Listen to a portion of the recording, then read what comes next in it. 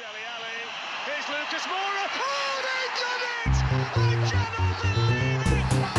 Lucas Moura with the last kick of the game. Hello, listeners, and welcome back to another episode of the Plus Dave podcast, the Tottenham Hotspur themed show brought to you by a team of Spurs fans and a Leeds fan called Dave. You can keep your Pochettinos, Contes and Mourinhos because we are all loving Big Ange instead. A 5-star, 5-goal performance from Spurs put the finishing touches on an up and down week. The honeymoon was threatened very briefly by a cup exit, but I think people are very much back on the Ange hype train again, and we can't wait to talk about a lovely 5-2 victory against Burnley.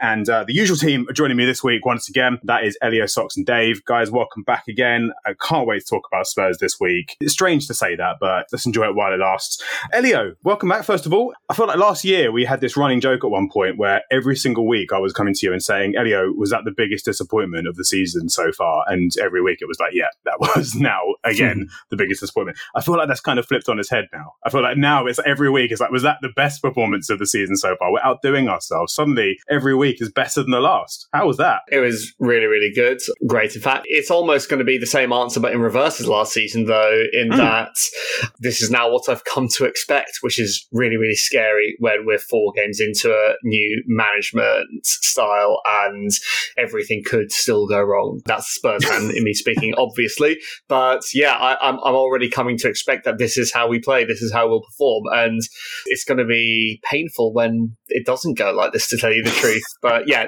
probably the happiest I've been so far because it's not just the individual performance, it's the cumulative effort, it's the roll on it. It's not just the fact that we won and won well by playing good football, it's that we are continuing to win and win well and play good football. So the previous match wasn't a blip, and therefore the match before that. So I don't know if cumulative joy is a thing as a football fan, given the reactive and very expectant sphere we operate in. But if it is a thing, that's what I'm feeling at the moment. I feel like it is a thing, but it's also a case of the bigger they are, the harder they fall. I feel like the more cumulative joy we accumulate, the harder it's going to hurt when we have a horrible result. But let's not talk about that, shall we? Let's focus on the positives. Someone who always focuses on the positives is Dave. Dave, welcome back for another week. Welcome back from holiday. Thanks. In fact, you've actually been able to watch football, as you were telling us earlier, which fills my heart with joy because, of course, you watched all of Spurs Burnley. Now, I feel like no one's going to be happier than you about Ange Postecoglou being Spurs manager at the moment because you've been roped into this gig of having to watch a team that you don't support. Now, at least it's enjoyable, right? You must be loving Big Ange. Yeah, I mean, it's exciting times, isn't it? I mean, it's very difficult to act as a troll for you guys right now. I mean, there's not really much that I could cling on to try and, yank a little bit so that you might get a bit upset because it all seems to be flowing in the right direction, which is what you guys want from a club, isn't it? You want it just to feel like you can actually focus on enjoying the football rather than worry about Enoch or Daniel Levy just being himself or one of your players deciding he doesn't want to play for you anymore or Harry Kane's saga. That's all over now. Now you can just focus on the football. Exactly. And it's good. Yeah, it's lovely. And I'm trying my best to kid myself into thinking it's going to last forever. Socks, I feel like you're going to do no such thing. You're a little bit more level-headed than me in that regard. But you have wavered a little bit. I think not that long ago, we were sitting here talking about the inevitable slump into a relegation battle. Then it all flipped around. Suddenly you were in really high spirits. I think one thing we were all surprised by is how quickly this has clicked. And it's looking better than we expected it to at this stage in the season. I know that in our pre-season hot takes, you were talking about the idea of us potentially having a couple of heavy defeats to some of the big boys early on. Have you revised that prediction now with what you've seen? If we were to play, I know we've got Arsenal coming up soon, for example, and we're going to have time to preview that properly, but if we had one of the big boys now, would you be as scared as you were pre-season? I think with each passing week, I'm definitely softening. I think this was the fixture where you asked me a couple episodes ago, and I said, I think this might be the one where maybe we drop some points, not necessarily lose, but draw away to Burnley. And I think I maybe projected Sean Dyche, cold Tuesday night Burnley onto the Burnley that is currently there under Vincent Kompany at the moment. But either way, I mean, completely. But, we all know about Elio's hatred for any town north of the M25 that starts with the letter B. He loves Burnley now. He loves playing Burnley now. But yeah, I mean, it's look, we have Arsenal in a few weeks. I don't know how I feel about it quite yet, and it's too premature to discuss it. But with each passing week, the bigger the sample size we have, and so far we haven't, the Fulham game, which we'll discuss, is the only kind of minor to sort of moderate blip on Ange's sort of tenure so far. So happy days. Yeah, absolutely. So obviously many, many reasons to be delighted after that 5-2 victory against Burnley. One of which for me personally is that it is keeping my preseason prediction on track for Spurs to break the Premier League record for most goals involved in their games across 38-game season. Now we're actually tracking on the current maths to hit 142 goals at both ends in our games if it carries on at the current rate of 3.75 a game. Dave, wore a trophy, of course. But 5 of those, thankfully, were scored by us, 3 by Son. Elio, we've got 5 goals to pick for it, and I want to talk about all of them because, we don't know how long it's going to last. And they were, in their own right, lovely goals, some of them. Do you have a favourite if you had to pick out of the 5? What goal made you the happiest? I mean, for pure sort of what did I just see, the Romero goal, I think even Dave will have to concede that is a genuine thunder bastard rising on its way into the net, bounced back out of the net afterwards. Like, there's no doubt about that. But just because it's purely represented the sort of football that I want to see my football club play, it has to be the 5th goal. The way we passed the ball around from back to front, it was... So I made a slightly overzealous comparison to Barcelona a week ago, the great Barcelona sides, and that was very much a mitigated one of, obviously, we're not that good.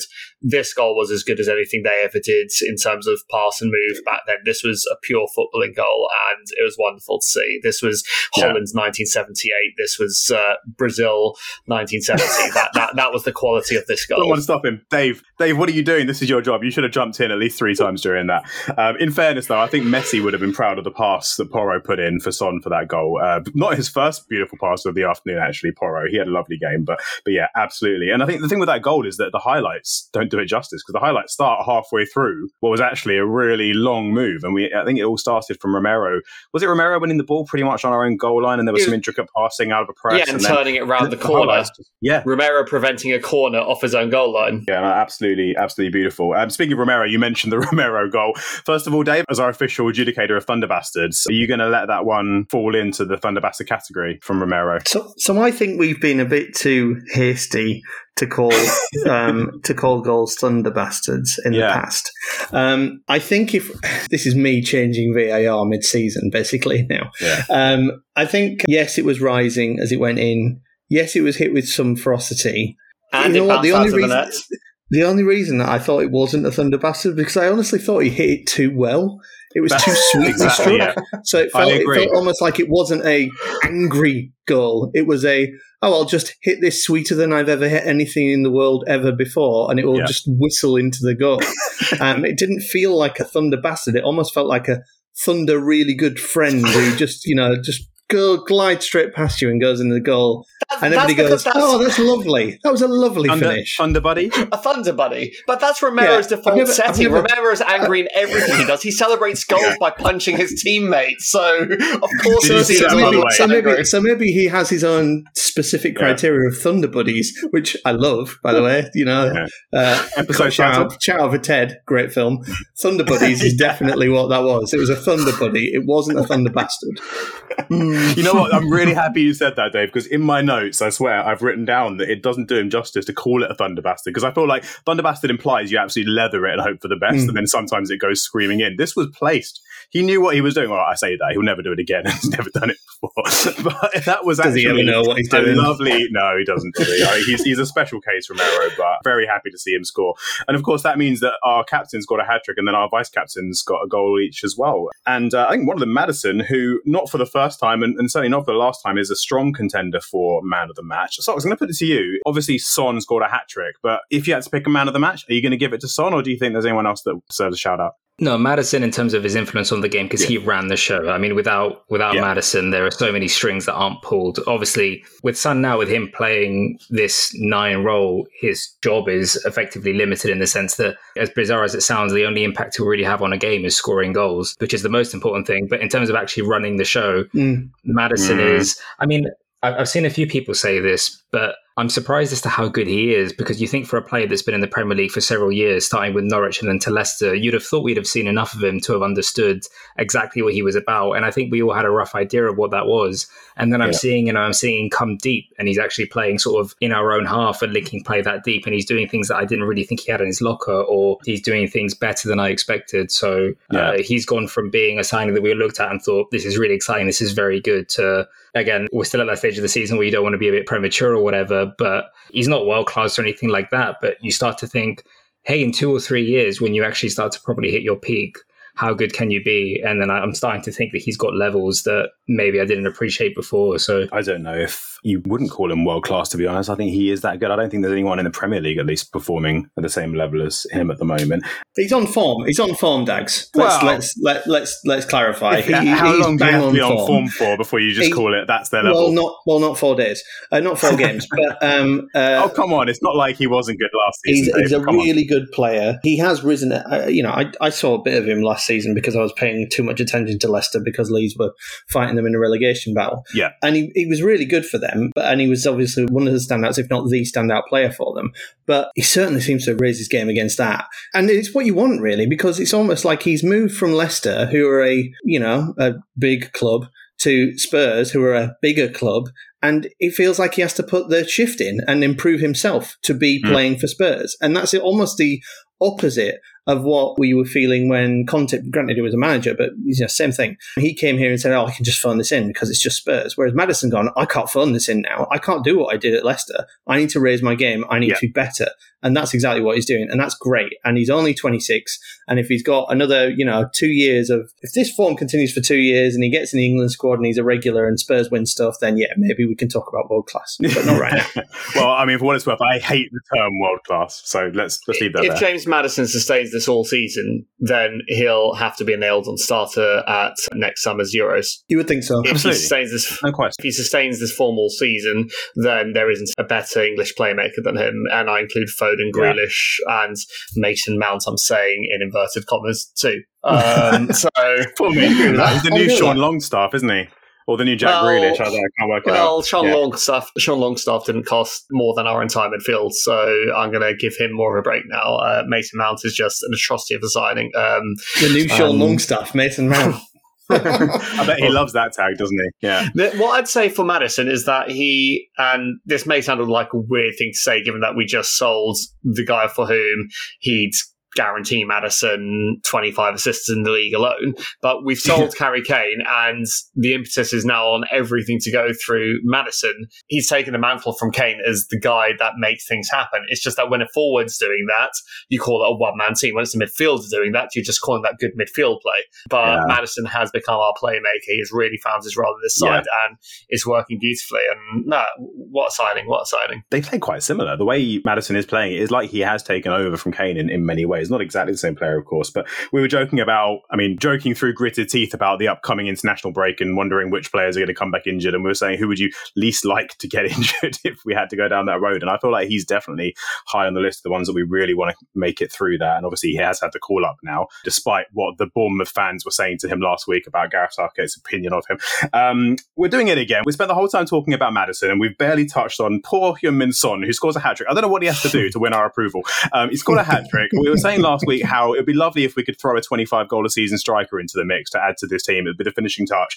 Elio, have we had one all along? Have we maybe forgotten what Son can do? Because he's in the middle now. Surely now he's staying there for the foreseeable future. I said a few games ago, I think it was after the second game, I said that there could well be an argument, regardless of who's the better Ange ball striker, there could be an argument to put Son down the middle and either Perisic or Solomon down the left and drop Richarlison, purely based on the fact that in a side that is designed to keep creating chances, which we are, Son, you can absolutely bet your house on him scoring when the ball falls to him in dangerous areas. And that's what we saw yesterday. I mean, okay, you can say a lot about sort of Burnley being naive and going toe-to-toe with us the way they did, but ultimately those were well-crafted chances. They fell to a guy who knows how to score with either foot from any angle. he scored 3 goals. If anything, he could have got his hat-trick earlier with a better first touch on a couple of occasions. The goal he scored almost made up for another points where he was put through and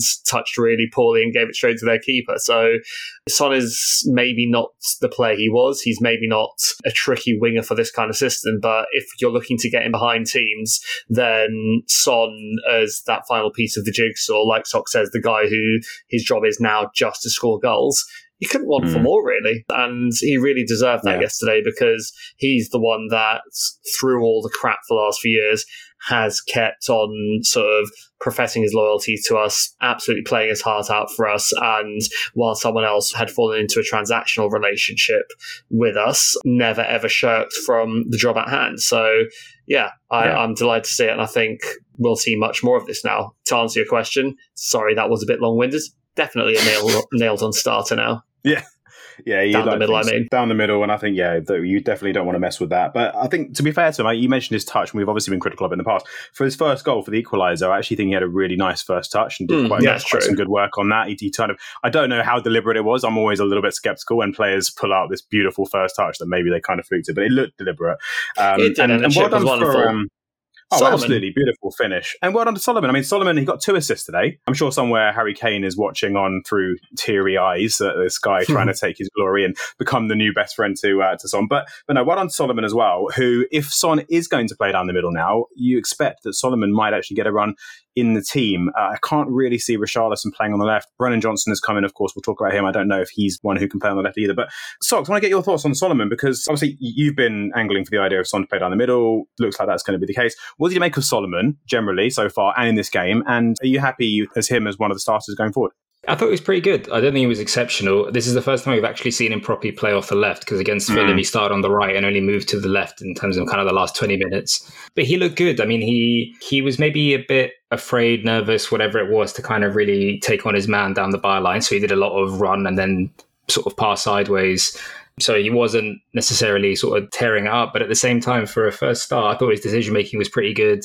Again, the sort of passes he made, they appear simple, but it's one of those that you see so often players kind of get it wrong, and you just kind of have your head in your hands and go, oh, bloody hell, how did he screw up such a simple pass or whatever? So it's one of those where it's like, they're not going to get overly praised when they make it, but you're absolutely going to massively slag them off when they don't make it. So he has to get some kind of credit for that. But I thought for a first proper start playing off that left-hand side, he looked absolutely fine, and you hope that with more time, that will kind of only improve. And I agree, just generally speaking, that I think this should be the front 3 moving forward. I suspect Johnson coming in will have something to say about who starts on that right-hand side, him or Kulusevski, but broadly speaking, I think Son down the middle and Solomon on the left is probably the best pairing that we've got. Yeah, I would imagine so. We'll see. Obviously, Brennan Johnson does throw something of a spanner in the works, and I guess this is as good a time as any to talk about him. So the window has wrapped up now. We can have a look back on that.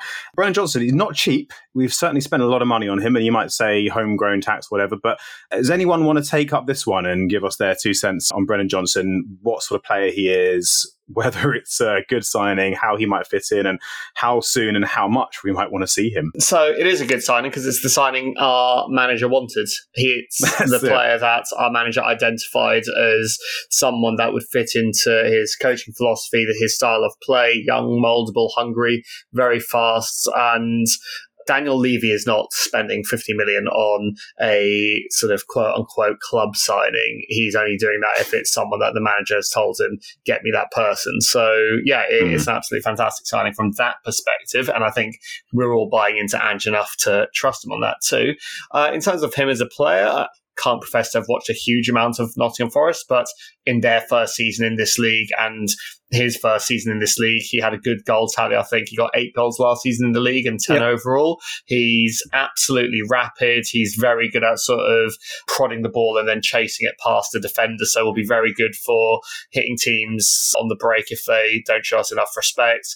And in terms of his actual kind of prowess in the box, he's strong. He's got enough awareness around him to keep his composure. And he seems like quite a clever player despite only being 22 years old. And I think the main thing I do like about what I've heard about him is what his now ex-manager said, which is how humble and how hardworking a guy he is off the pitch and how much he puts into everything. So this isn't someone who thinks they've arrived. This is someone who's going to see this as the opportunity of a lifetime, which you don't need me to repeat what I always say. It's what's going to work. And when you've got him and Kulusevski, 22, 23, you've got Solomon, who's 23, I think, as well. You've got three very young, energetic, exciting players there. And I just want to sort of cycle back a little bit to Solomon as well and just say that with his assists, they're both assists that look very easy on paper. Well, not easy on paper. They look very easy when you sort of see them in the moment.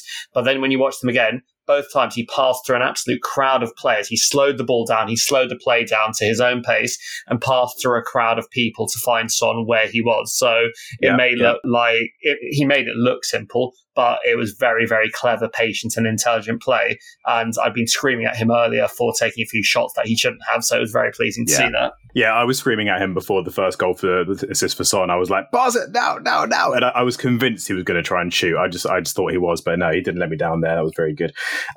Johnson, the interesting thing is he's a very different option to Kulusevski, isn't he? It's kind of, could definitely be a plan B. I don't want to diminish him to playing him off as a kind of, counter-attack, a Adama Traore speed merchant with nothing else going for him. But I think he's definitely that kind of player that if you want to stretch a game and do something a bit different, he could be another option there, but we'll see. He reminds me a little bit of a young Son, to tell you the truth, from the highlights I've seen of him from what I've looked in. He in the way that he can just sort of absolutely overpower a defender with his pace, but also I guess there's a bit more of a explosiveness with it as well. Maybe? Dare I say? I'm trying not to say that. I'm trying not to say that we've signed a Welsh young right winger, but it's got echoes of that. And obviously, listen, Bale's one of the greatest players of the past. Well, of the modern era of football. He's one of the greatest players of all time. Look at everything he's done in his career. So no one we currently have will ever be as good as Gareth Bale, but Brennan Johnson looks like he's of that mould. Not ilk, maybe, but mould. You just compared our team to Pep's Barcelona. You can compare our new signing to Gareth Bale. You're fine. Dave, I feel like you're desperate to get involved here. Well, I think he's again watched a bit too much of Nottingham Forest last season because I was worried that they were going to be in a scrap with us. Yeah. Brendan Johnson. I'm pinching this off BBC because I was listening while driving through France, listening to this on the internet on 5 Live, and one stat which I thought was amazing, which they said was that last season, even though Brendan Johnson played 38 games in the Premier League, he averaged receiving 16 passes per game in the whole season. Yet he still scored 8 goals and he still registered 3 assists. And also, so he's like Erling Haaland. Yeah, well, basically yes. And when he does get the ball, he makes things happen, which is kind of the shorthand version of what Elio just said. He just seems to make things happen. And I think he is a bit of a player that, it's almost like the same thing, but the antithesis of the why always me, why always him. Yeah, it's always him because he is always him because he makes things happen. And I also think his flexibility is one of the things that I think he's probably the most attractive about from Postecoglou's perspective, because he played games at centre forward, played on the wing, he's played as a second striker, he's played in the probably number 10 role, attacking midfield. And he's actually delivered from all of those positions with either goals or assists in last season. So I think he's proved that he's not just someone who can, plug a gap. He's someone who can actually deliver in any of those positions. So I think it's a smart signing. But yeah, it's the British young, skillful player tax. It's just how much you pay, and that's just how much you're going to have to get used to paying if you want to buy good players. So when he's receiving the ball 3 times as often this season, he's going to be scoring 3 times as many goals. It stands to reason. I can't think of any argument against that. So that's going to be great things for us. Speaking of exciting young players, we talked about him last week. Destiny Udogie was involved in a couple of goals, actually. He got a direct assist, and he was involved for one of Son's goals, cutting into Solomon. Socks, you said that he's pretty much the best left back in the league last week. I feel like we're sounding very ambitious at the moment. We're being very complimentary of our players, but in fairness, you're not alone. Nathan from Extra Inch tweeted essentially the same thing. He went as far as saying he's a top 4 left back in the world, even at this moment. What is it that makes Destiny Udogie so good? Because I'm not disagreeing necessarily. I just want to know kind of what is it that makes him stand out for you? Everything. I mean, he doesn't have any noticeable weakness yet in terms of what we're seeing. And again, I have to reiterate, small sample size, but he's got the athleticism, he's quick and he's strong, and technically he's very, very good. And that seems like a very kind of reductive explanation. It's like, okay, well, he's strong and he can pass or whatever. I mean, again, it's a sort of oversimplification of it, but you think of kind of other left backs and there's normally, like Zinchenko at Arsenal, for example, can't defend to save his life. Technically, he's brilliant, but he's not a defender. He gets skinned left, right and centre. Theo Hernandez at AC Milan, who's an outstanding wing back, got absolutely murdered against someone like Saka in the World Cup last year. Like defensively, I watch a fair bit of AC Milan. Defensively, he hasn't got the chops for it, but he's absolutely outstanding going forward. He's just a complete sort of left back and wing back. And there are sometimes where you see players and you think to yourself, that's the next one to go to Real Madrid, isn't it?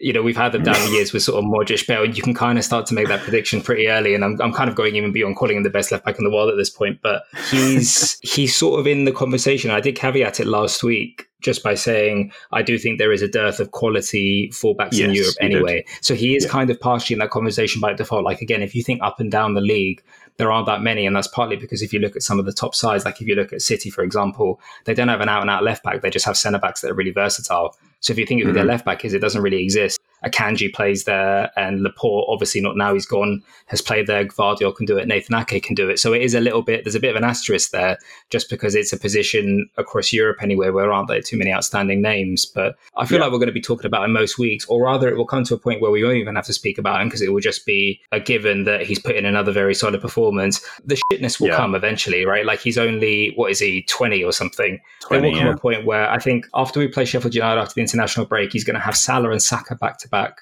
They're the two best players in the world in their position. So in terms of baptism of fire as a test, it literally cannot get any harder than those two. So I'm curious to see, especially one of those being away at the Emirates where obviously we don't have a particularly fun time more often than not. I'm interested to see if he comes out the other end of those unscathed. And even if he doesn't, we'll just turn around and say, well, look, he's only 20. He's allowed to get skinned by sort of world-class elite level right wingers, which is what Salah and Saka are on his way to being anyway. So yeah, absolutely. I was going to say no issues with him, but that seems like an understatement. Doing justice, yeah. Okay. We'll always be watching him and we'll see how he gets on. And hopefully when he does come up against the likes of Salah and Saka, he doesn't spend the whole half in the opposition penalty box, but we'll see how that goes. He got the assist for Maddison, directly set up Maddison's goal, which I think we didn't even talk about when we talked about how good Maddison was. What a lovely finish. I mean, that's what we signed him for. That's what we expected. I really liked the touch he took before shooting. It was that perfect kind of angled first touch, just instinctive, knowing where to get into that path to shoot. And you just knew the second the ball fell to him, didn't you? He had so much space. I mean, like, I have to say, a couple of the goals, I don't want to take anything away from us, but there were a couple of the goals where I was like, Son's first goal, I don't know who it was, the number 2 just lost him completely. He was like, that guy's not going to get the ball back. I'm going to come to the ball. There were a couple, but, you can't take anything away from that strike. Absolutely lovely, lovely shot. And the other thing that made me laugh was, I love that as we put the finishing touch on the 5 goals, the hattrick goal from Son, the away end was chanting, Tottenham get battered everywhere they go. That put a big smile on my face as well. We haven't talked about either of the goals we conceded because they're kind of irrelevant. I mean, I've literally written down who cares for the second one because it was in the 94th minute. But any concerns over the first goal? Are we a little bit worried that we start games a little bit on the shaky side? We did start a bit slow, and the second that happened, I just think our whole defence sort of seemed a bit flat-footed. I think Van de Ven was it that lost out on a challenge up pitch that we've already gotten accustomed to him winning. Then Porro was not just outpaced but absolutely brushed aside by the Italian lad they've got out on the left. He was amazing as well. What's his name? I can't remember. Is he the one who cut back after Porro for the first goal? Yeah. He's the one that skinned Porro and played. I think of Koleosho, yeah. I think he's American. I think he's born in America, but he's played for Italy under 20. Ones. Either way, whatever he is, he looked very good, and he absolutely roasted Porro there, which is not what you expect. No. So it felt like they were all a bit flat-footed, but no real concerns. But we are going to concede that kind of goal a few times this season, I reckon.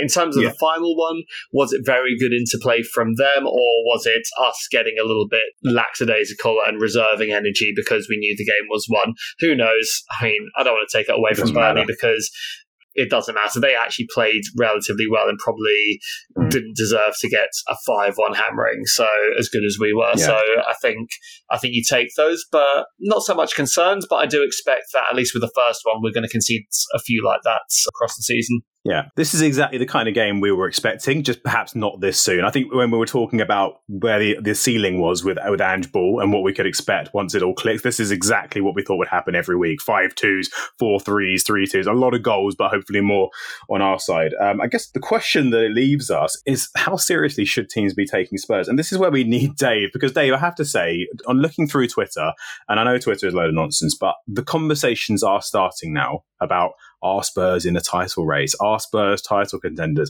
How far-fetched is that? Now, I know that even by saying it, I'm cursing us to have a terrible season, but do you look at Spurs from what you've seen so far this season and think that we could go on a run like Arsenal did last season and be up there towards the end of the season, or are some fans getting ahead of themselves? Socks is violently shaking his head in the background. Some fans are getting ahead of themselves. Yeah. We had this conversation last time I was on. We talked about the next 3 games that you've got: Bournemouth, Burnley and Sheffield United, and you could easily win all 3, and you could easily be at the top. But it shouldn't really change the conversation you're having. This is something that's happening, and it's growing, and it's got momentum. But, one step at a time. Well, let's face it, Man City are just a cut above everybody else. I honestly think the way things are going this season, I mean, don't get me wrong, Arsenal just pulled off a pretty impressive home victory in the end against Manchester United, but they also drew 2-2 at home against Fulham, who Man City then beat 5-1 at home. So I think it wouldn't surprise me if there isn't a title race, to be honest, this season. I think it might just be a procession. But this must be positive for you guys. You must be feeling good. And I think a start like this means that you can hope to get into that top 4, because that top 4 is not going to be easy to get into because, well, we'll look at Brighton, who thumped Newcastle yesterday. They've started on fire, but they also then just lost at home to West Ham, who are up there inexplicably. So, I think everybody's lacking that consistency and has that one defeat in them. You never know, yours might be next. And then we'll be talking, is Ange Ball too much? Are you playing too aggressively? Or trying to pass it out from the back when there's a madman like Ollie McBurney who's going to come and elbow you in the face, and then they've got the ball 5 yards from goal and they've scored and you lose 1-0, and Ange Ball doesn't work when you're playing against these kind of players, even though it did work the week before, and it did work the week before that. So I think, there's going to be a lot of conversations like that by those probably exact same people on Twitter are saying that you're going to win the league. Yeah, I see that. I think the thing that encourages me is that, all right, we haven't played Manchester City or Arsenal yet, who are outright the 2 best teams from last season, but we have had a good spread of sides that we've played. We've had 3 out of our 4 games away from home. We started off away against a Brentford side that we know are very good, very difficult to play against, and that was the first test of us. We played at home. The hardest opposition we've had in theory anyway was at home to last season's 3rd best sides. We've had another side that stayed up relatively easily in the end last season in Bournemouth and do play good football, as we know. And we've had a newly promoted side, but a newly promoted side that were clearly a level above the Championship last season with how easily they won it. So I think the encouraging thing is that it's been a good spread of sides that we've been able to showcase, okay, we can play this way.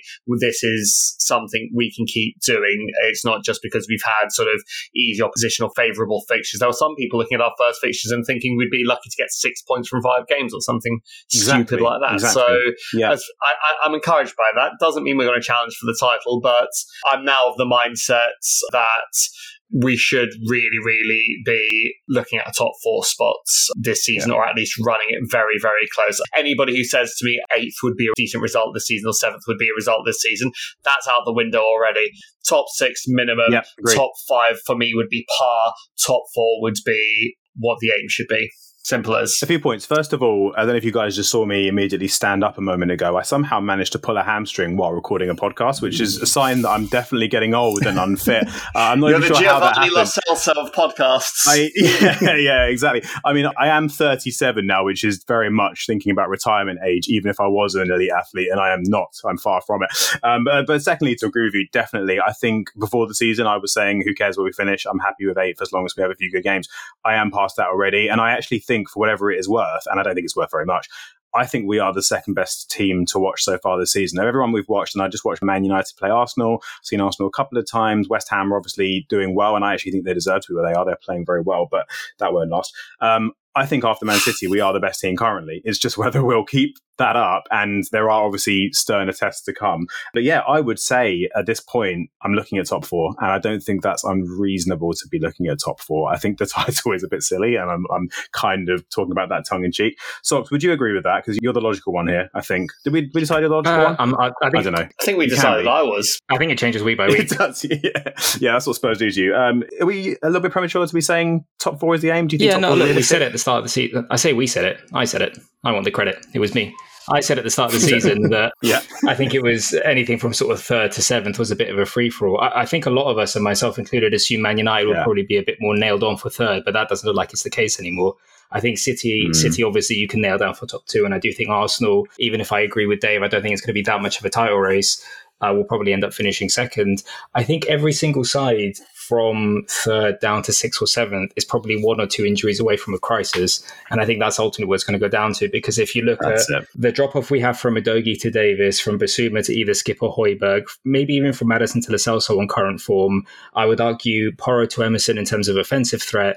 And the fact that we haven't signed a spare centre-back means that when Romero inevitably picks up an injury for Argentina or a red card or whatever it is, Sanchez will have to come in. And beyond that, it's 18-year-old Ashley Phillips, because I don't think Dyer's going to get much involvement. You look at those areas in the squad, and I think we have 5 or 6 players who I would sort of class as the untouchables. If you told me that they would stay safe effectively for the entire season, bar the odd sort of niggle here and there, I'd say, nailed on top 4, top 5. And I think you can go to Newcastle and pick out Bruno Guimaraes, Isak, Sven Botman, and say the same thing. And I think you'd go to Liverpool, and they've only just about signed a number 6. They haven't signed a backup left centre-back. That's a weakness of theirs. So I don't think there are too many of us that are a million miles ahead of one another. At the same time, we don't have any European football, or almost all of them do.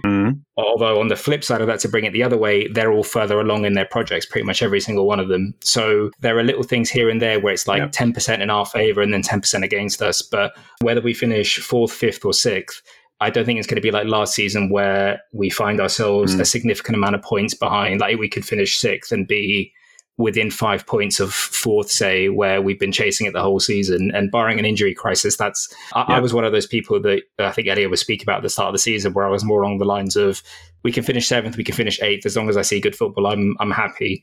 And because we've seen that good football much earlier than I think any of us anticipated, certainly to this quality, it is just like your natural human mindset to be like, okay, cool, we've done this now, tick that box. What else can I look forward to? What's next? So now I think there's some expectations, which look, the acid test will be Liverpool and Arsenal that we've got coming up back to back in 4 weeks time. Let's see where we are after that, because by that point we'll have been, including Sheffield United, 7 games in. You've got a decent sample size at that point. You've faced a variety of teams, both at home and away, including 2 or 3 really good sides and some of the trickier kind of banana skin opponents. If, like I say, we can get through these periods unscathed, get through January unscathed as well, because we've got Sarr and Basuma going off to AFCON, and certainly Sarr plays for the defending champions in Senegal, so you'd expect he'd be gone for the whole month. I can't speak to the quality of Mali, but without wanting to disrespect them, historically they've not been one of the better African sides, so maybe Basuma will come back. Let's hope that hasn't changed. Exactly.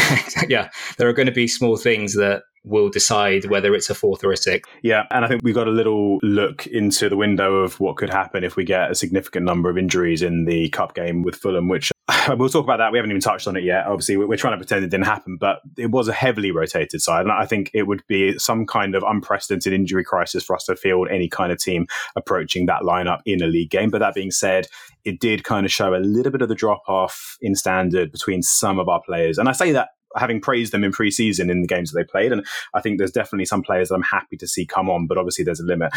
First of all, Elio, in that game, were you a bit disappointed to see such a rotated lineup? I know it's obviously easy in hindsight to say, oh, we should have played a better team, and had we won in penalties, we might have been saying no problem. Did you want to see a slightly stronger team? I did. I think it was a little bit too much. I feel like we all have already bought into this manager enough to know that we can also question something without it meaning, ooh, we're questioning whether he's a good enough manager, blah, blah, blah. But you can still question things on a case-by-case basis. High level, everything's been brilliant. Case by case, you got the Fulham game slightly wrong. I think it was right to stick with Richarlison up top. I think changing both wingers made sense just because of the way we press and how much it takes out of that part of the pitch. I think entirely changing the midfield was a little bit much, not because I don't think, given a run of games, that midfield three could be half decent, but I think when it's the first time they've been thrown in together, of course they're going to play like strangers and probably end up overrun by a good side, which Fulham are. And obviously the defence lacked its main leader in Romero. It was very sort of, well, Emerson and Davies are chalk and cheese to Porro and Udogie, and even though those are both players that I would be quite comfortable with coming into the team, one of them for, let's say, 4 or 5 games if their counterpart got a month-long injury, both at the same time with an entirely new defence in between them, Forster and goal as well. It was a lot in one go. So for me, I think 4 or 5 changes, maybe 6, but 9 changes, taking all the leadership out of the side as well in Son, Maddison and Romero. It was asking for trouble, which is exactly what we got. Fact is, we still took it to penalties and went out because Davinson Sanchez was somehow on the rota. But I'm not hugely heartbroken by this because I'd rather the blip was there than in the league, if I'm honest. Agreed. Yeah. Also, shout out to Sanchez, by the way. Respect to him for stepping up to take penalty with all the. I have no issue with Sanchez stepping up. I have issues with whoever didn't step up instead. Yeah. Exactly. But no, you're right. A lot of changes, perhaps too many changes. And speaking of changes to the squad, we've made quite a few this year. And I just want to take this opportunity to talk about the window and how it leaves us and just assess the window, really. We touched on it a little bit talking about Brennan Johnson being the last one to come through the door. Incidentally, it's actually 10 years almost to the day since the window where we sold Gareth Bale and then bought the Magnificent Seven, sold Elvis and bought the Beatles, as Garth Crick said. And we've kind of done something similar this year. So it's interesting to have a look now that it's all settled. In this window, we've obviously sold Kane and we have signed Vicario, new goalkeeper. We've signed James Maddison. We've signed Manor Solomon, Phillips, the young defender, Van der Ven, Veliz as a kind of third choice striker, I guess. Of course, Brennan Johnson. We've technically signed Kulusevski and Porro. We've made them permanent this summer. And then, of course, as we've mentioned before, Udogie is effectively a new signing and Bissouma is almost like a new signing as well. So with all that considered, there's a lot of backlash, as there always is. A lot of the purple and yellow brigade on Twitter aren't too happy about the window. I know I've phrased this in a very leading sense, Dave, but looking at that, trying to be as impartial as you always are and an ultra professional, how do you rate Spurs' summer window, including the fact, of course, that we have lost one of the greatest players of his generation? Well, I mean, I almost want to take that out of the context because it just feels like that was such a big swirl in itself, and he was either going to stay and it would be fine, or he was going to leave and we would see. And turns out, so far, so good. But I would say, and to quote a friend of this parish, I think it's just been a very sensible transfer window. I think also, to quote somebody else who's on this podcast right now, I think Elio quite rightly tweeted that, if all of these players that we signed had been signed in the last 48 hours of the window, everybody would be delighted on Twitter at the business that Tottenham have done. Yes. But the fact that they did it 2 months ago, everybody's mad about it. But we'd be worse off for it. Yeah. The transfer deadline day is awful. It's rubbish, and it's only really entertained by desperate clubs who aren't run properly and don't have a very clear understanding and a plan of what they want to do. You have a plan. You are fairly well run and you know exactly what you want to do. And Brennan Johnson became available at the end and you took the chance and you did it. But ultimately, even if you hadn't signed Brennan Johnson, would there be a massive gap in your squad that you would be crying out for in 6 or 8 weeks' time? No, I think it was just a sensible window that was done long in advance so that Postecoglou had the opportunity and the chance to coach the team and get them playing the way he wanted to do. I think this is how a transfer window should be. It shouldn't be all, glitz, glamour, lastminute.com, Jim White going mental. No one needs that. We shouldn't even need to see Jim White in our window, should we? It should all be done and dusted early. And that's the irony of it. We actually did the sensible thing that we've not done in the past, that we've actually been critical of in the past. We went in early, we got the big signings, and then everything else was kind of a last minute, we can do some bargain shopping on deadline day. Not that 47.5 million is a bargain. But Socks, you had something to say on window. What are your thoughts? I'm slightly more negative on it. Only I think I would give it, to sort of quantify, I'd say it was like a 6 out of 10 window, but it could have jumped up to an 8 had we just bought one more centre-back. And this is a position that our manager himself in pre-season literally did say, at least a couple with regards to defenders. That's the one. A lot of people are complaining that we haven't bought an out-and-out replacement for Kane. Again, in Ange's words, that was never his plan or his intention anyway, so I'm not bothered by it. There's another group of people that are worried about the net spend. It's not that much of a predicator of a good window because we have been outspent by Bournemouth this summer, but we wouldn't swap our windows with theirs. So net spend isn't as big of a deal as people think it is. For me, it is literally, I cannot stress enough how that one backup centre-back would have altered it completely for me to take it from an okay window where I do think we did most of our business early. I do think it was sensible. I do think there was a plan. Whether it was data-driven or not, I don't really know, but I like what we've done for the most part. And I do think all of the signings we've made near enough have been Ange's sort of first choice, or at least targets that he would have approved. There wasn't like Jed Spence, this is a club signing type of thing. It was like, we know he liked Maddison, we know he liked Brennan Johnson and what have you. It was literally just the one backup centre-back, because that is the position in our team where, like I say, you are now praying for no major injuries to either Van der Vet. And bear in mind, this is what we were all saying coming into the summer as well. So it's not brand new information that we needed at least two. And this is a team that conceded 450 goals last season or whatever it was. And I think I'm understating it. So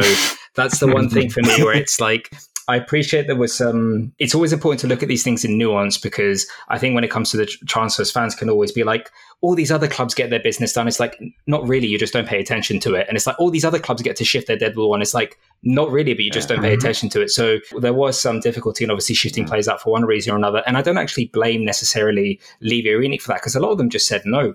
Højbjerg on deadline day was apparently turning down the offer that we got from Atletico Madrid. He'd even turned them down earlier in the summer, and he turned down Fulham. I think what we're seeing is our windows are still being hamstrung by some of the shit recruitment we've done in the 2 or 3 years prior, because we've still got such a big squad and there's still so much deadwood to get rid of. Until we fully get rid of them, there isn't going to be this window where we're able to go all guns blazing and get the 1 or 2 extra players that really kind of turn it into a better window. I do think, and I'll finish off with this, in that hopefully at some point in the next 12 months, that isn't going to be a problem, because Dyer will be gone. And he might be gone by the time this is finished recording, because we might well cancel his contract. Lloris, you expect there will be some sort of mutual termination. Sanchez's contract expires within the next 12 months.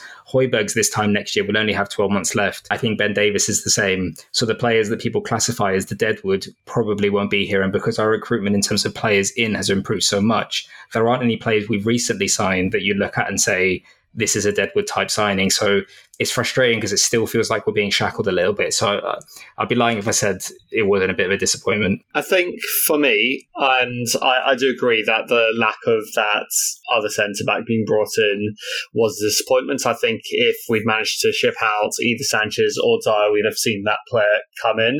Ultimately, like you say, we're paying for the failings of past windows and not being able to shift these guys earlier. I don't want to say we're paying for having signed them in the first place, because both, especially Dyer, have given us some very good seasons and very good periods of time too. And Dyer's paid for himself 100 times over with what he did in the first half of his career. But the fact that we've spent years unable to get these guys off our wage book, off our books, especially as non-homegrown players, has definitely affected our ability to bring in something we really did need this window. And I would love us to be able to just write off their salaries. Let's say between them, they're probably going to take 10 to 12 million in the next year, and us just write that off and go in and get someone this summer to replace them and play second fiddle to Romero and Van der Ven. But we know that's not what our chairman does. I think it would have been something worth doing, or at least with one of them worth doing. But yeah, it has left us in the position of, if our centre-backs do get injured, we have to put one of those guys, maybe not Dyer, but we have to put Sanchez in, or maybe we have to accelerate the progress of someone like Ashley Phillips or Alfie Dorrington even, or play someone like Ben Davies out of position potentially too. So there's a lot of less than perfect scenarios. Hopefully the fact that we're going to have fewer games than any of our rivals for position this season is going to work in our favour in that respect, and we can actually get a decent run. But now that I've said that, you know that Romero is coming back from the break with a 3-month layoff. What I would say is that I think the best way to judge the window is just look at the squad you've ended up with and think, is it good enough or even better than what I'd have wanted out of this season? And I'm looking at the first team. Obviously, we've improved across the first team with Maddison, with Vicario, with Van der Ven, and for argument's sake, even though it was last summer, Udogie coming in now as well. There's other players like Porro and, Solomon, we could say as well. Yep. So we have improved across the first team.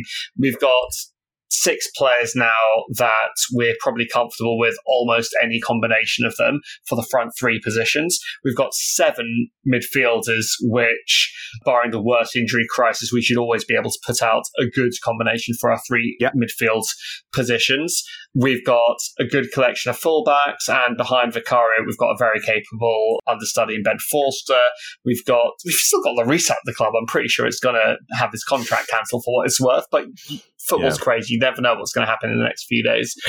We lack in that one position, but with a little bit of luck, we should be all right. I think, for me, I'd say touch above 6. I'd say 7 out of 10, just because I think what we've got going for us. Did I say Ben Forster? You did. Did I meant Fraser Forster, obviously. The hybrid of Ben Foster and hybrid Fraser that would Forster. Be. Yeah. With what we've got for, I think only the worst injury crisis screws up our season, and you can say that of any club. I think standard amount of injuries, and we're looking good for the season based on the window we've had. So I'd say 7 out of 10, not 6 out of 10. But I do share your concerns. You guys are clearly in a situation where you don't know what a bad window actually looks like. Well, we do, Dave, because I was just about to revert back to that window 10 years ago when we sold Gareth Bale. And I was no. Also, that isn't a bad window, just to clarify. What about 2018 when we signed nobody? Must have been awful. What about 2018 when we signed nobody? Does that count as a bad window? No. Or when we sold Berbatov and brought in Fraser Campbell? No. We lost all our team this summer. Yeah, but that's getting relegated. That's always going to happen, Dave. Come on. I didn't realise this was rate your window on the premise that it's obviously worse for other people who got relegated. Yeah. Well, it is, Dave. Caveat this is what we expect from you. But I was going to say, Elio, you're confident this is a better window than the 2013 one, at least, right? I know time will tell, but... Well, I mean, I've already seen enough from Vicario, from Maddison, from Van der Ven, from Solomon, to know that they are all going to be hugely better players for us than all of Capoue, Paulinho, Chiriches, and Eric Lamela. And Maddison could be... Elio just set off a trauma I didn't actually know I had, just by the very mention of Capoue, Paulinho, and Chiriches. I'd love to do some kind of experiment where I just sat here and just read out names of just the worst signings we've ever made and just monitor your face to see when the twitches start to kick in. Yeah, it's like, no, please stop it. No, I don't know what Dave's complaining about. They've got Joe Rodon and Jed Spence, for sake. Mate, Jed Spence came on against Sheffield Wednesday with 9 minutes to go, didn't do anything wrong, and now our fan base thinks he's the second coming of Christ. Is he a club signing, though, or is he a manager signing? That's the big question. Well, he appears to be a club signing because we've got Greta Steinson in as our technical director, who I believe was your technical director when you signed him. Yeah. We had him for all of 8 months, which is about the average lifespan of a Spurs board member these days. We've got him now, so I'm guessing it's a Greta Steinson signing, but he's a cut above for the league we're in. So, well, Dave, to your credit, your job here, or one of your jobs here, is very much to call us out when we're being ridiculous, and I think you just did that. So, I will cut you some slack. And one of your other jobs, of course, is to scout our upcoming opposition. Our next game is against Sheffield United, who have not had the best time returning to the Premier League. Their results so far have been as follows: in reverse order, a 2-2 draw just now with Everton at home, who are themselves pretty terrible. They lost 2-1 to Man City, which isn't, I guess, anything too bad. They lost 2-1 to Forest away, 1-0 to Palace at home, and they also went out to Lincoln in the Cup after penalties. So they're not having a great season. We're playing them at home. Dave, is there any world where Sheffield United give us a hard time? And have I just cursed us by saying that? There's always a chance that will happen, but no, not really. I mean, Cameron Archer's a decent signing for them. Obviously, he scored. I think he only scored one, didn't he? I think one of them hit the post and hit Jordan Pickford on the back of the head and then went in. That's right, the own goal. My FPL keeper as well, for the record. Oh, nice. He then saved one with his face at the end of the game, though. So swings and roundabouts for Jordan. I don't get any points for that, though. Shame. So, yeah, they've signed him, and he's young and he's talented. So, there'll be a threat there. I can't get over the fact that they've got Paul Heckingbottom as their manager, who was the manager we had before we got Bielsa. And it was just a laughingstock. It's absolute laughingstock at Leeds. And the fact that he's got in the Premier League and now we're not even in the Premier League is desperate. But, football does that to you. But no, I think they haven't heavily invested. They bought what I would class as really good signings for when they go down and they want to get back up again.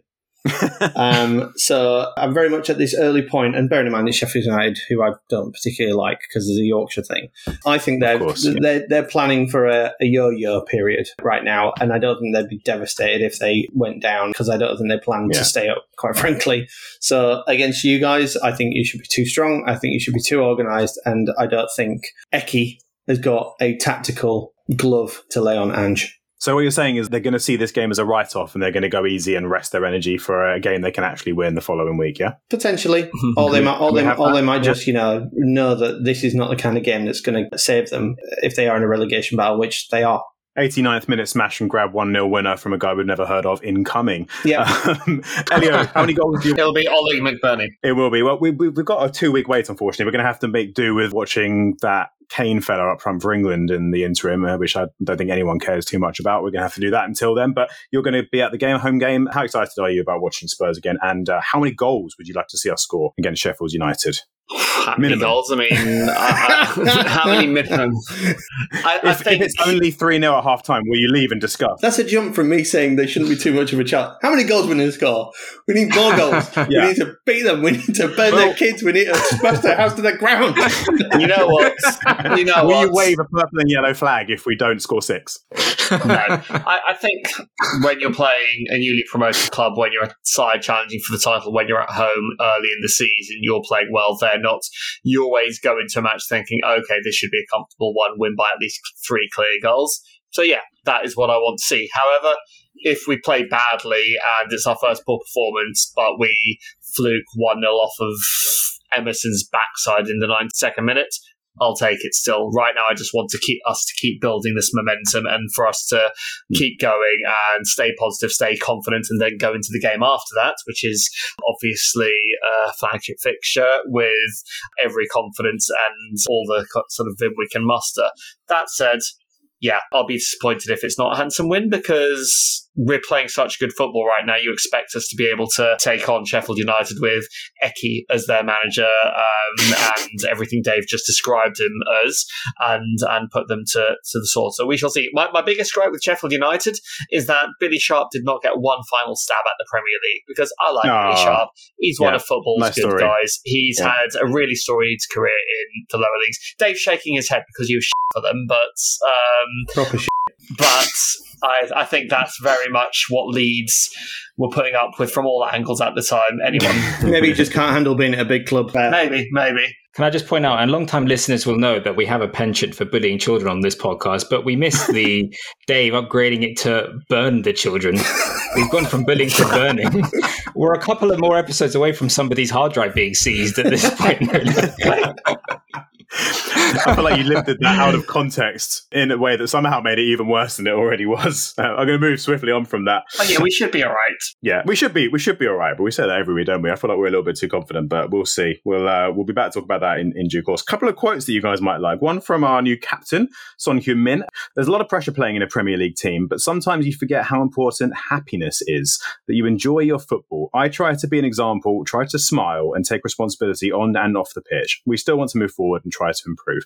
No doubt whatsoever in the sincerity in that. We love seeing Sonny smile, and he was smiling a lot in that game, but I think it is nice to see some of our players looking a little bit happy. And here's another one from Ange himself, which is an old quote where he was asked about his unwavering attacking philosophy, and his response was, if you're a strict vegetarian, you don't drop into McDonald's just because you're hungry, mate. This is what I believe in, which I absolutely love. I know you love that one as well, Dave. You shared that one as well. So yeah, like a couple of nice quotes there. We talked about both of our games. We talked about our upcoming game. game. Moving into a couple of other points of business. First of all, I would say to vote for us once again in the FCAs, the Football Content Awards, but by the time this is up, the nominations and the voting will be closed. So instead, I will say a huge thanks to all of you who have already voted for us. And hopefully, who knows, we might even get an official nomination in those for Best Premier League Podcast. I feel like the odds are slightly long on that one, but nevertheless, we love to see all the support we've had. And a lot of people have actually tweeted out to say that they're nominating us. So thank you so much to all of you. Really appreciate that. And on that note, as always, please do follow us on Twitter if you don't already, at +Dave Podcast. Please rate and review us if you get the chance as well, because we'd love to see those coming in. And I always forget to ask, and it's so important for getting us up there in those charts and getting our rating up there so people can find us and other people can listen. So please try and give us a 5-star rating if you can. You know, you can give us less than 5 stars if you want. I wouldn't really blame you, but I'd love a 5-star rating, and a nice review would be nice as well. So please go ahead and do that. On Apple, I think you can review us on Spotify or rate us on Spotify as well. Also, can you please somebody email us? So can we have a heartfelt plea? Come on. Can you try and inspire our listeners to get in touch with us via email? Because we're not getting enough emails. It is nearly our 2-year anniversary. I don't know how many days that is, but I believe it's over 700. We've only had 3 different people email us. One of them is my dad. One of them is Joe's dad. And the third one is someone that Dag is harangued into emailing us because he wouldn't let her go to write an email in a pub up in Leeds. For the love of God. Yeah, it was really awkward. I was like, you're a Spurs fan. I'll wait while you write your email to us. I'll wait here. It's fine. I've got all day. Yeah. You can tweet at us. If that's easier, tweet the message at us instead. Doesn't even have to be an email. It's very 2006. Maybe that's where we're going wrong. Email. I stopped mentioning the email after a while because I feel like it was very old school and I wanted to show us as a hip with it, new young podcast. But you can email us and you can tweet us at +Dave Podcast. Or if you want to email us individually, I'm at +Dave Dags, or tweet us even. Elio is at Elio_P_THFC. Dave is at Fantasy Dave. And as discussed previously, Socks is above all that nonsense. You also did mention, Socks, that we are coming up to our 2-year anniversary. It's amazing we were going for 2 years. I don't know if it's felt like it's gone quickly or slowly, but we are coming up to, in fact, by the time you're listening to this, it may well be our 2nd birthday. 5th of September will mark 2 years since we started this podcast, our first ever episode. This is our 82nd episode in that time. You would think we'd be better at doing it by now, but never mind. But we are going to do some kind of special birthday celebration in our next episode. Of course, there's no game next week. It's the international break. So as long as we're not crying about all of the injuries we're picking up, we're going to bring you some kind of birthday special next week, which will probably take the shape of a big Q&A, which ties in nicely with the request for email. So if you can email us any questions you have for us, let us know. But we're going to be harassing everyone we know to send in their questions, send in questions on Twitter, any comments, anything you want to read out. We're just going to have a bit general chat, looking back over the last couple of years, look back over Spurs history, some of our favourite players from times gone by, more or less anything. Doesn't even have to be about football. Get in touch, let us know anything you want us to discuss. It's going to be a bit of an unscripted free-for-all. It will be chaotic. It could be an absolute disaster, but we're going to try our best to have a bit of fun while doing it. Elio, Dave, you've both been here since the beginning. 2 years. Does that feel like 2 years? Yes. This has aged me. He means this episode. Yeah, I really hope our listeners enjoy listening to this more than Dave and Elio enjoy recording. It's a low bar to be. However, I have prepared a little challenge, Elio, for today. Oh, lovely. You pulled it out of the bag. I would love a challenge, Elio. I don't know about everyone else. Save the podcast episode with the challenge, Elio. I feel like we need to explain what Challenge Elio is. It's been that long since we've done one, and we've had a lot of new listeners recently. So, Challenge Elio, yeah, I mean, it kind of needs a new name, but basically, normally it was a quiz we did at the end of every episode where I would pose questions to Elio versus everyone else, hence the Challenge Elio. Nowadays, Elio does it, and Elio is going to be asking the questions this time, so I suppose it still works, but we're going to do some kind of trivia quiz, right, Elio? Or are you about to throw a spanner in the works? It's just a very easy, quick fire. It's a bunch of questions that you're not really going to compete against each other. It's just whether between you manage to get all the answers right. You probably should. They're quite easy, but just to pay homage to our new number 10, I am just going to read out a few facts about various players us and Leicester have both had, and hopefully you can guess who they are from my description. So shall we go? Okay. All right. Let's go for it. Let's see how badly I do at this. I think, Dave, you will be fine. So, goalkeeper, American, lost the League Cup final to Spurs. Excellent. I was first there, wasn't I? Surely. Yeah. You were sure first wasn't. there. Okay, good. I'm just saying that because there's a real chance I won't get any more. So I want to cash in where I can. Assaulted Pedro Mendes. Ben Thatcher. Yep. I was going to say Mark Klassenberg. Does that count? Did he play for Leicester? Striker, played for England, scored a few goals for England, spent my career being referred to as a knight by the nomination I was given, eventually awarded an MBE, one of 3 people with the same surname, all related, who have played for West Ham in the Premier League era as well. Signed for Spurs from Newcastle along with David Ginola. Oh, Les Ferdinand. Oh, yeah. God, of course. Yeah. So Les. Very good. That should have been a dead giveaway. Yeah. Yeah. He went from us to Leicester. Okay. The second best number 10 Spurs have had since Glenn Hoddle. Harry Kane. It is Harry Kane. Yeah, Leicester legend Harry Kane. England's 3rd ever top scorer. Ooh. Once himself on a football pitch. Gary Lineker. Gary Lineker. Start with that, Elio. Gary Lineker. I'm actually disappointed I didn't get it. You've got loads of big players played for both of you. Yeah. Played for England, smiled stupidly after conceding goals for us. Ian Walker. Had Ian Walker, it was. That's good. I feel like that's your go-to description. That's your enduring memory of Ian Walker, isn't all his great performances, his great saves, his hair, his modelling. When he conceded and the whole of White Hart Lane was quiet, did you used to just shout, "Stop fucking smiling!" I can see a 9-year-old Elio doing exactly that, quite frankly. Speaking of someone who knew 9-year-old Elio well and one of 2 on this show, absolutely he would have been saying that. He was not a late bloomer with the foul language, I promise you. Any more? Oh dear. There are a couple more. These are probably the hardest 2 of the lot as well, so apologies for that. Father was one of England's greatest ever goalkeepers, sadly passed away in recent history. Stephen Clements, yes. Yeah, good one. And the very final one, German central midfielder, reputation as a hard man, but was in fact just a big dumb wanker, was briefly on our coaching staff. Stefan Freund, yeah. Stefan Freund. There you have it, listeners. Stefan Freund, the big dumb wanker. Elio, 2023. That's another potential guest ruled out. And that is this week's Challenge Elio. Into the list, lovely. I feel like we should rename Challenge Elio to Litigate Elio.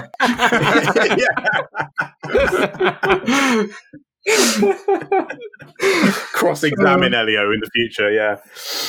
Oh, brilliant. Well done, yeah, I enjoyed that. That was good. A nice little throwback there. And perhaps a reminder as to why we haven't done it in a while, because we allowed ourselves in hot water. I guess we'll be previewing the Arsenal game next week, I suppose, but we'll probably be doing all kinds of nonsense. I honestly could not tell you what next week's episode will look like, other than it will be a celebration of sorts. It will be slightly different to what you're used to. There may be quizzes, there may be questions, there may be random tangents, which is actually, by the sounds of it, quite what we're used to. But I hope you'll join us again for that. And please do keep on sharing the podcast, like the podcast, rate the podcast, review. We've actually just had our record ever month as we approach our second birthday. So thank you so much to everyone who's listened there, beating the previous record from the month before. So let's try and make it a hat trick and get even more people listening next month as well. So look forward to having as many of you as possible back on next time. Hope you enjoyed this one. Hope you'll join us then. Stay classy, Spurs fans, and we'll see you next week.